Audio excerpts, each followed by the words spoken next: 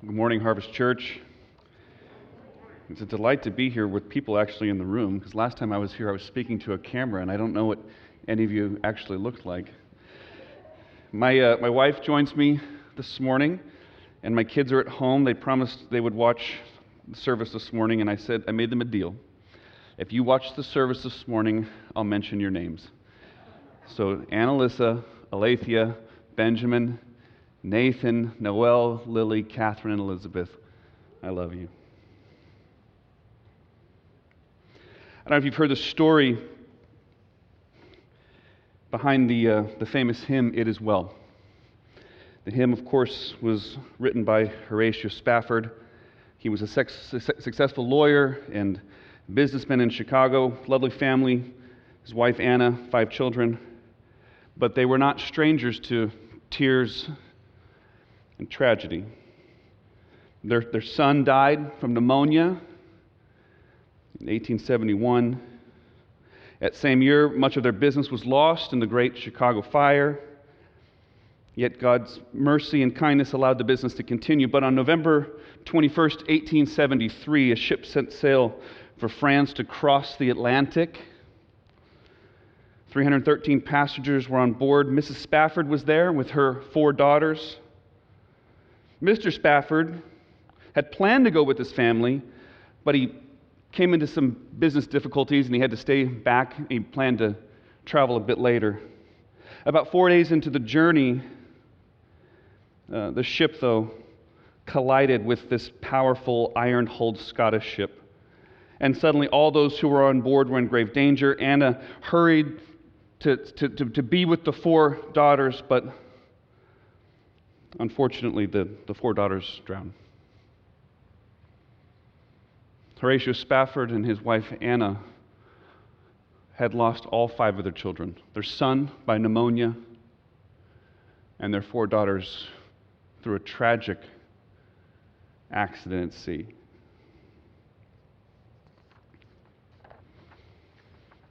A sailor was rowing a small boat, though, and he spotted a woman on a piece of wreckage, and it was Anna.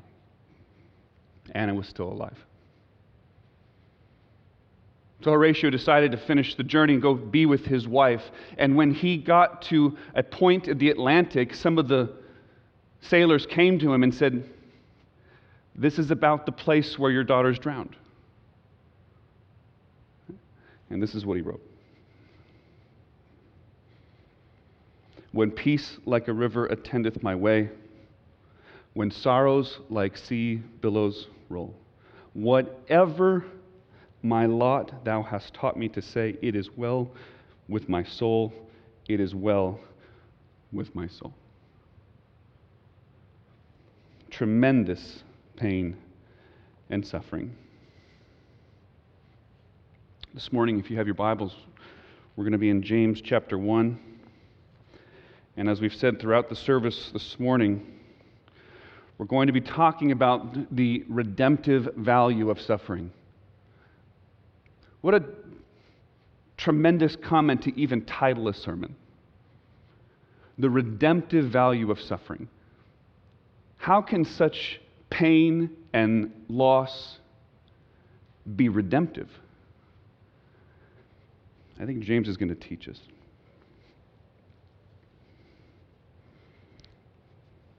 James, a servant of God, of the Lord Jesus Christ, to the 12 tribes in the dispersion, greetings. Count it all joy, my brothers, when you meet trials of various kinds, for you know that the testing of your faith produces steadfastness. And let steadfastness have its full effect, that you may be perfect and complete, lacking in nothing. If any of you lacks wisdom, let him ask God, who gives generously to all without reproach, and it will be given to him. But let him ask in faith, with no doubting, for the one who doubts is like a wave of the sea that is driven and tossed by the wind. For that person must not suppose that he will receive anything from the Lord. He is a double-minded man, unstable in all his ways. Let the lowly brother boast in his exaltation, and the rich in his humiliation, because like a flower of the grass he will pass away.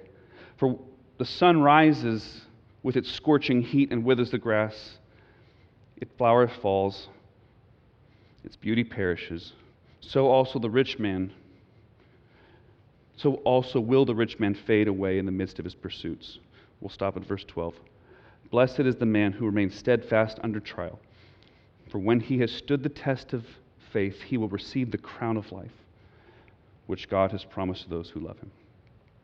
Let's pray. Father, we ask now for your blessing as we look to your word.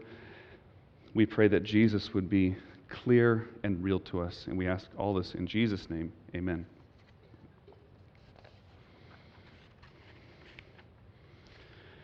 Friends, verse 2, let's get right into it. Verse 2 says, "Count it all joy when you meet trials of various kinds." Notice what it does not say. It does not say, "Count it all joy if you meet trials of various kinds." It says, "Count it all joy when you meet trials of various kinds." And the point here, of course, is that trials and suffering are simply inevitable. It's part of the world and life that we experience on this side of Genesis 2. Trials are inevitable. Jesus even said in John 16:33, "In this world you will have troubles." He just flat out says it. In this world you will have troubles. You remember what Peter says in his letter, 1 Peter 4:12, "Do not be surprised at the fiery trial when it comes upon you." A trial is a pain, it's a grief, it's a loss, it's a heartache, and they will come upon us. And some of us are in the midst of them right now. Many of us are in the midst of it just in light of this global pandemic. But all the residual effects of that, financial loss, family loss, relational loss, it's a trial. And the problem is that we're not really that well prepared as a culture for suffering. We might actually be the most unprepared culture in the history of the world to face suffering. Everything around us exists to alleviate suffering, right? We live in the most litigious society of the world, by way of example, meaning that we sue everybody for everything. We're just constantly trying to alleviate suffering. By way of example, again, I don't know if you know what the DSM-5 is, but and I don't necessarily disparage it, but it continues to grow in diagnosing continual psychological and psychiatric disorders. It just continues to grow. They can just release a new one every few years, and the list of possible diagnoses continues to grow. I don't mean to disparage or even undermine anyone's pain or otherwise, but there's always another reason for our pain and suffering. We're trying to alleviate it. Maybe we alleviate it even through a diagnosis.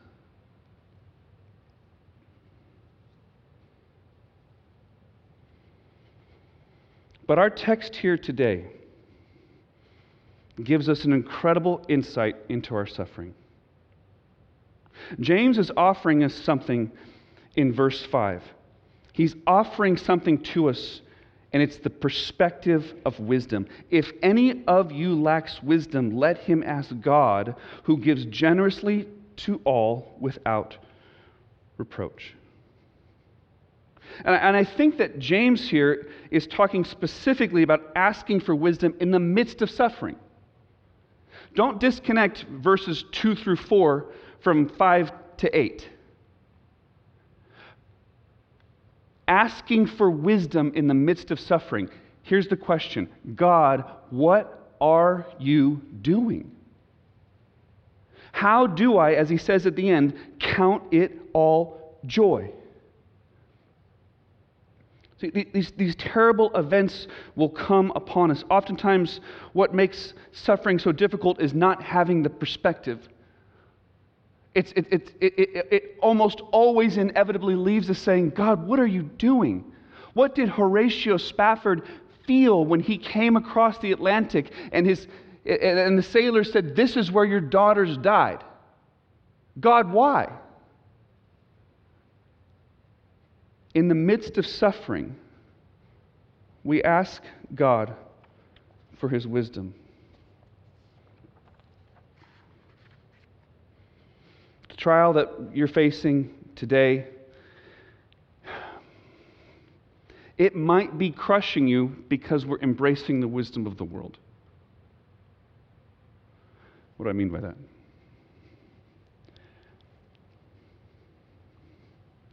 The wisdom of the world doesn't understand and does not have a category for suffering with a redemptive purpose.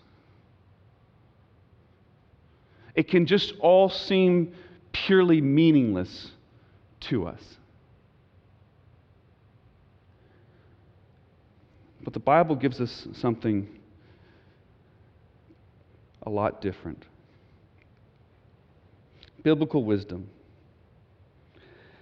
Biblical wisdom, this is going to be a somewhat demeaning definition, so I say it to myself first, okay? Biblical wisdom is to know that you're a fool. Is to know you don't have the answers. Biblical wisdom is to know that you don't have all the answers.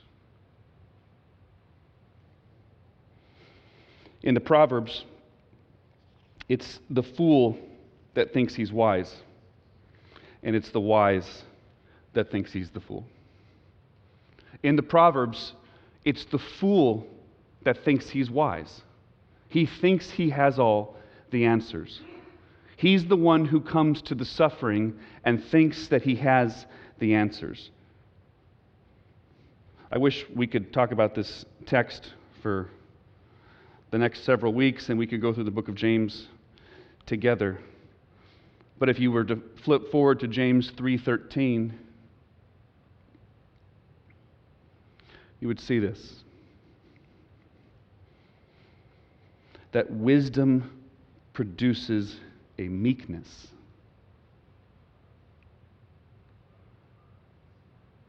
Wisdom does not produce pride. It's the fool who is right in his own eyes, who understands.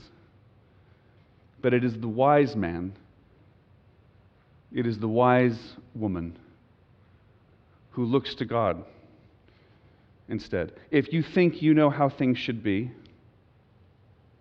and then suffering comes, you will be crushed. But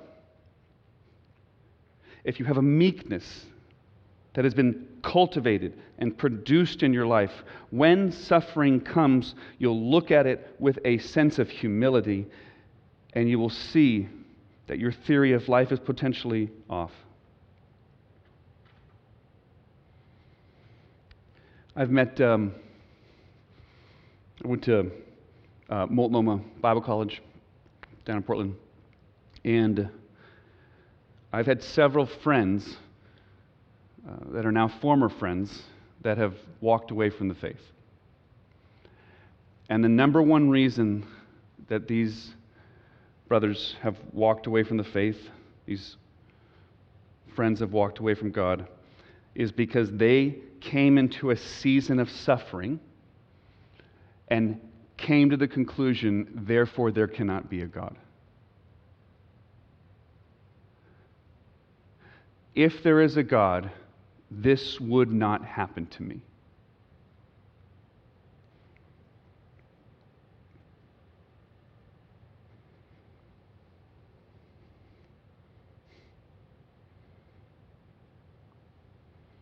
But that can't be true in light of the cross.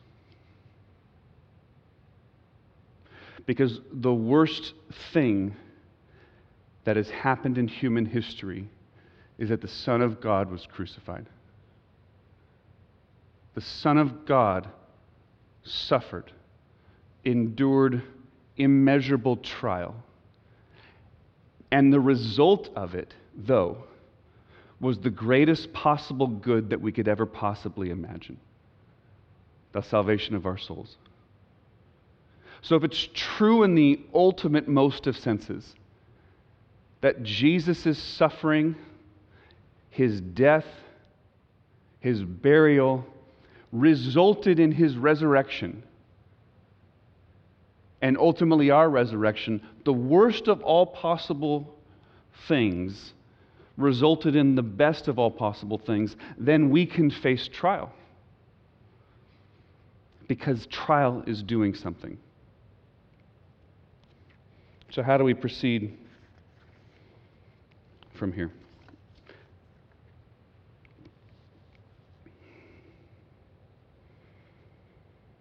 How do we continue to gain this redemptive view of suffering, a view of suffering that flies in the face of the world's wisdom, that says everything is just meaningless? There's no trial, no calamity, no small pressure even, no overwhelming sorrow, small root of life that's outside the plan of God. And it is for this reason that we must see it all as joy.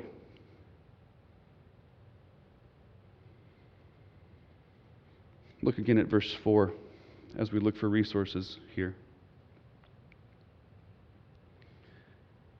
That we would be perfect and complete, lacking nothing. The word complete, if you have a King James Bible, which most of you probably don't, and I don't either, but I've looked it up here, is the word entire. The Greek word is teleon. It's a fullness. It's a completeness. It's a wholeness. This is the way that one commentary put it. It's a whole, undamaged, and intact. That in the end, our trial will actually make us whole, undamaged, and intact. And that is completely the upside down way that the world thinks about trials. And it's the upside down the way that we think about them too. Who wants to go into a trial? Who wants to suffer? I don't. But it says, count it all joy. How does the Bible have the audacity to say what it says in verse 2? Count it all joy. Because the way to become complete, the way to become whole, the way to become intact, the way to be entire is actually through the trial. That's a remarkable statement. The way out of a trial is through it.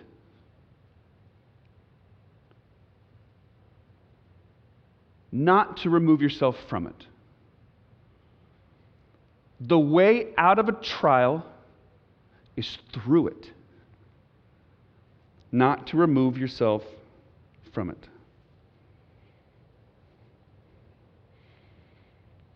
The irony here is that throughout the Bible, those who wish to save their life will lose it. Those who wish to be intact, whole, entire, by avoiding injury, will never truly be intact. Those who wish to be whole by avoiding suffering will never really be whole. The person that lacks wholeness, intactness, undamagedness, because they avoided the fire of the trial, must not assume they will receive anything from the Lord. That's the big connection I'm seeing from verses 2 to 4 and 5 to 8.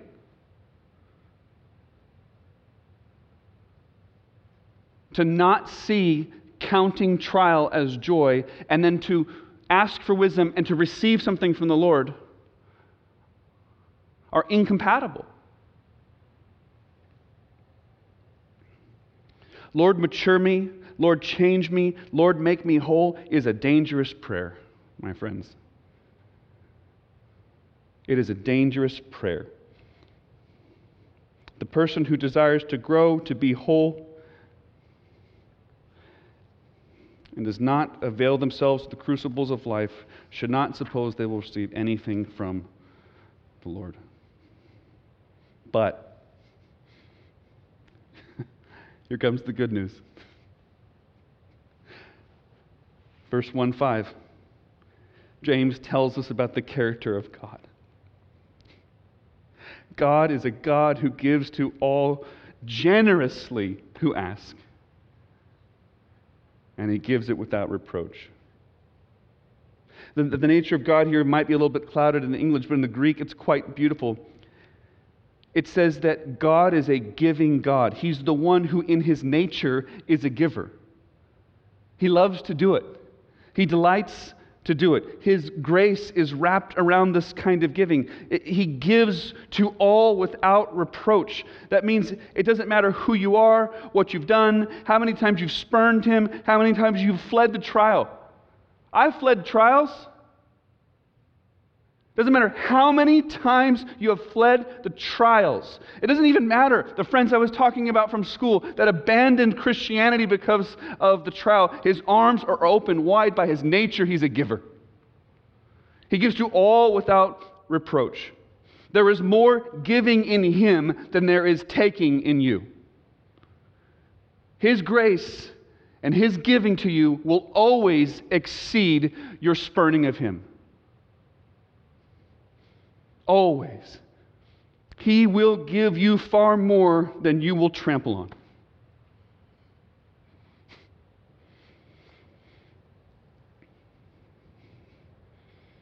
Suffering has a redemptive quality to it. The suffering that makes us into something.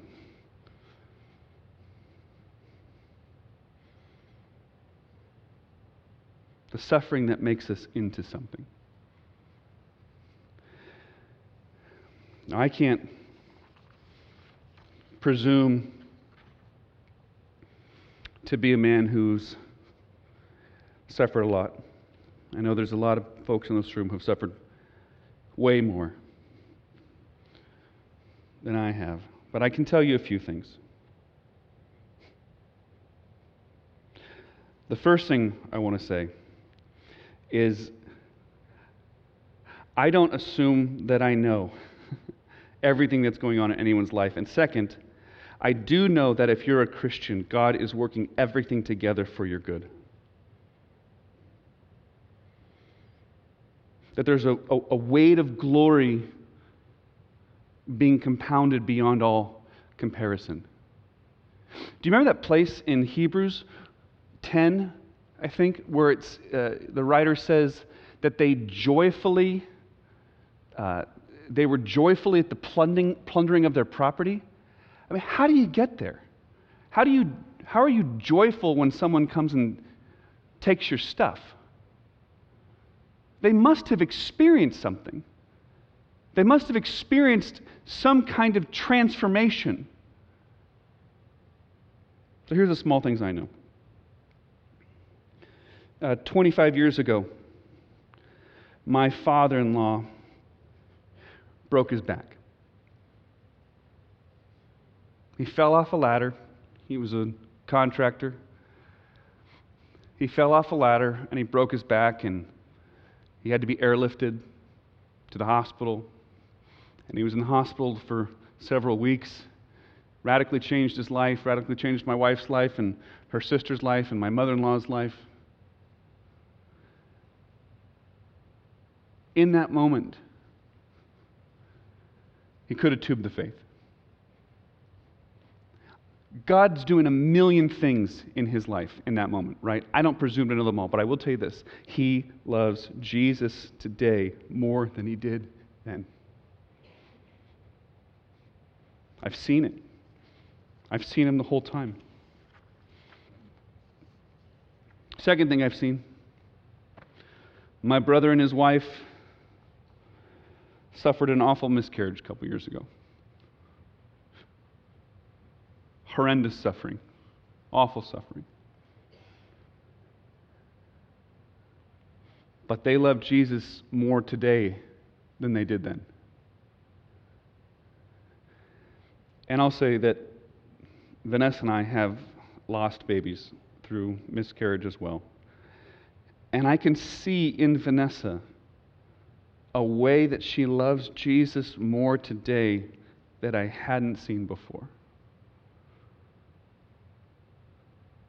The trial, the suffering is doing something. I don't know and presume to know all that it's doing.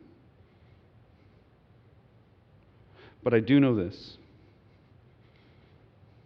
that the transformation, the wisdom, the growth is not happening in spite of it, but because of it.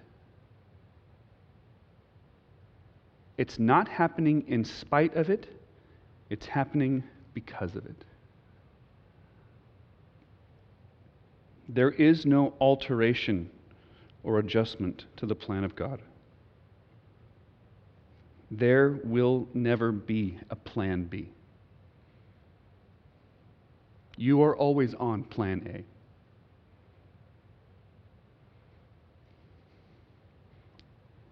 The trials are doing something.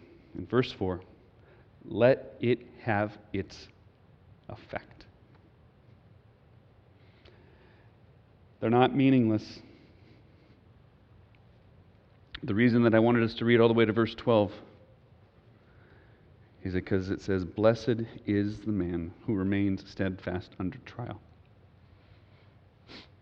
Blessed. Happy. Whole. Intact. Complete.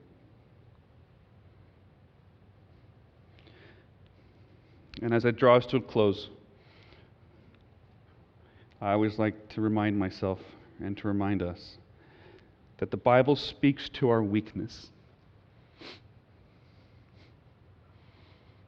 You know what I mean by that? Count it all joy is a command. Because of course our natural reaction is to not count it all joy. Count it all joy is a command.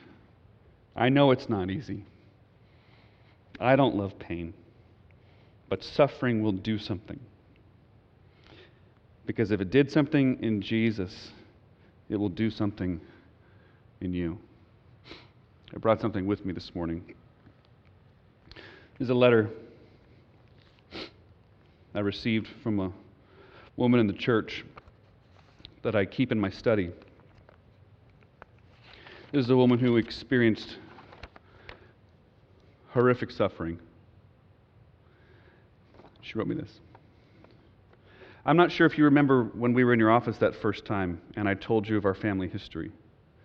And at the end I said something like, with all the accusations and rejection, I would not wish the pain on anyone, yet I still would not trade the experience away because Jesus has become my everything.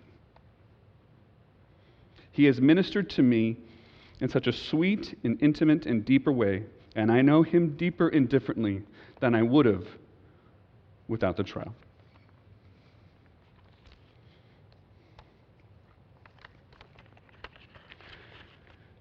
It is well.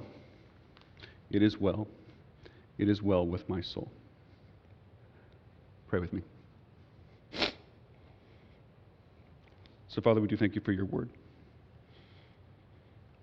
And we ask, God, that we would have the endurance as we face trial and suffering. And we ask, God, that through everything that we've experienced,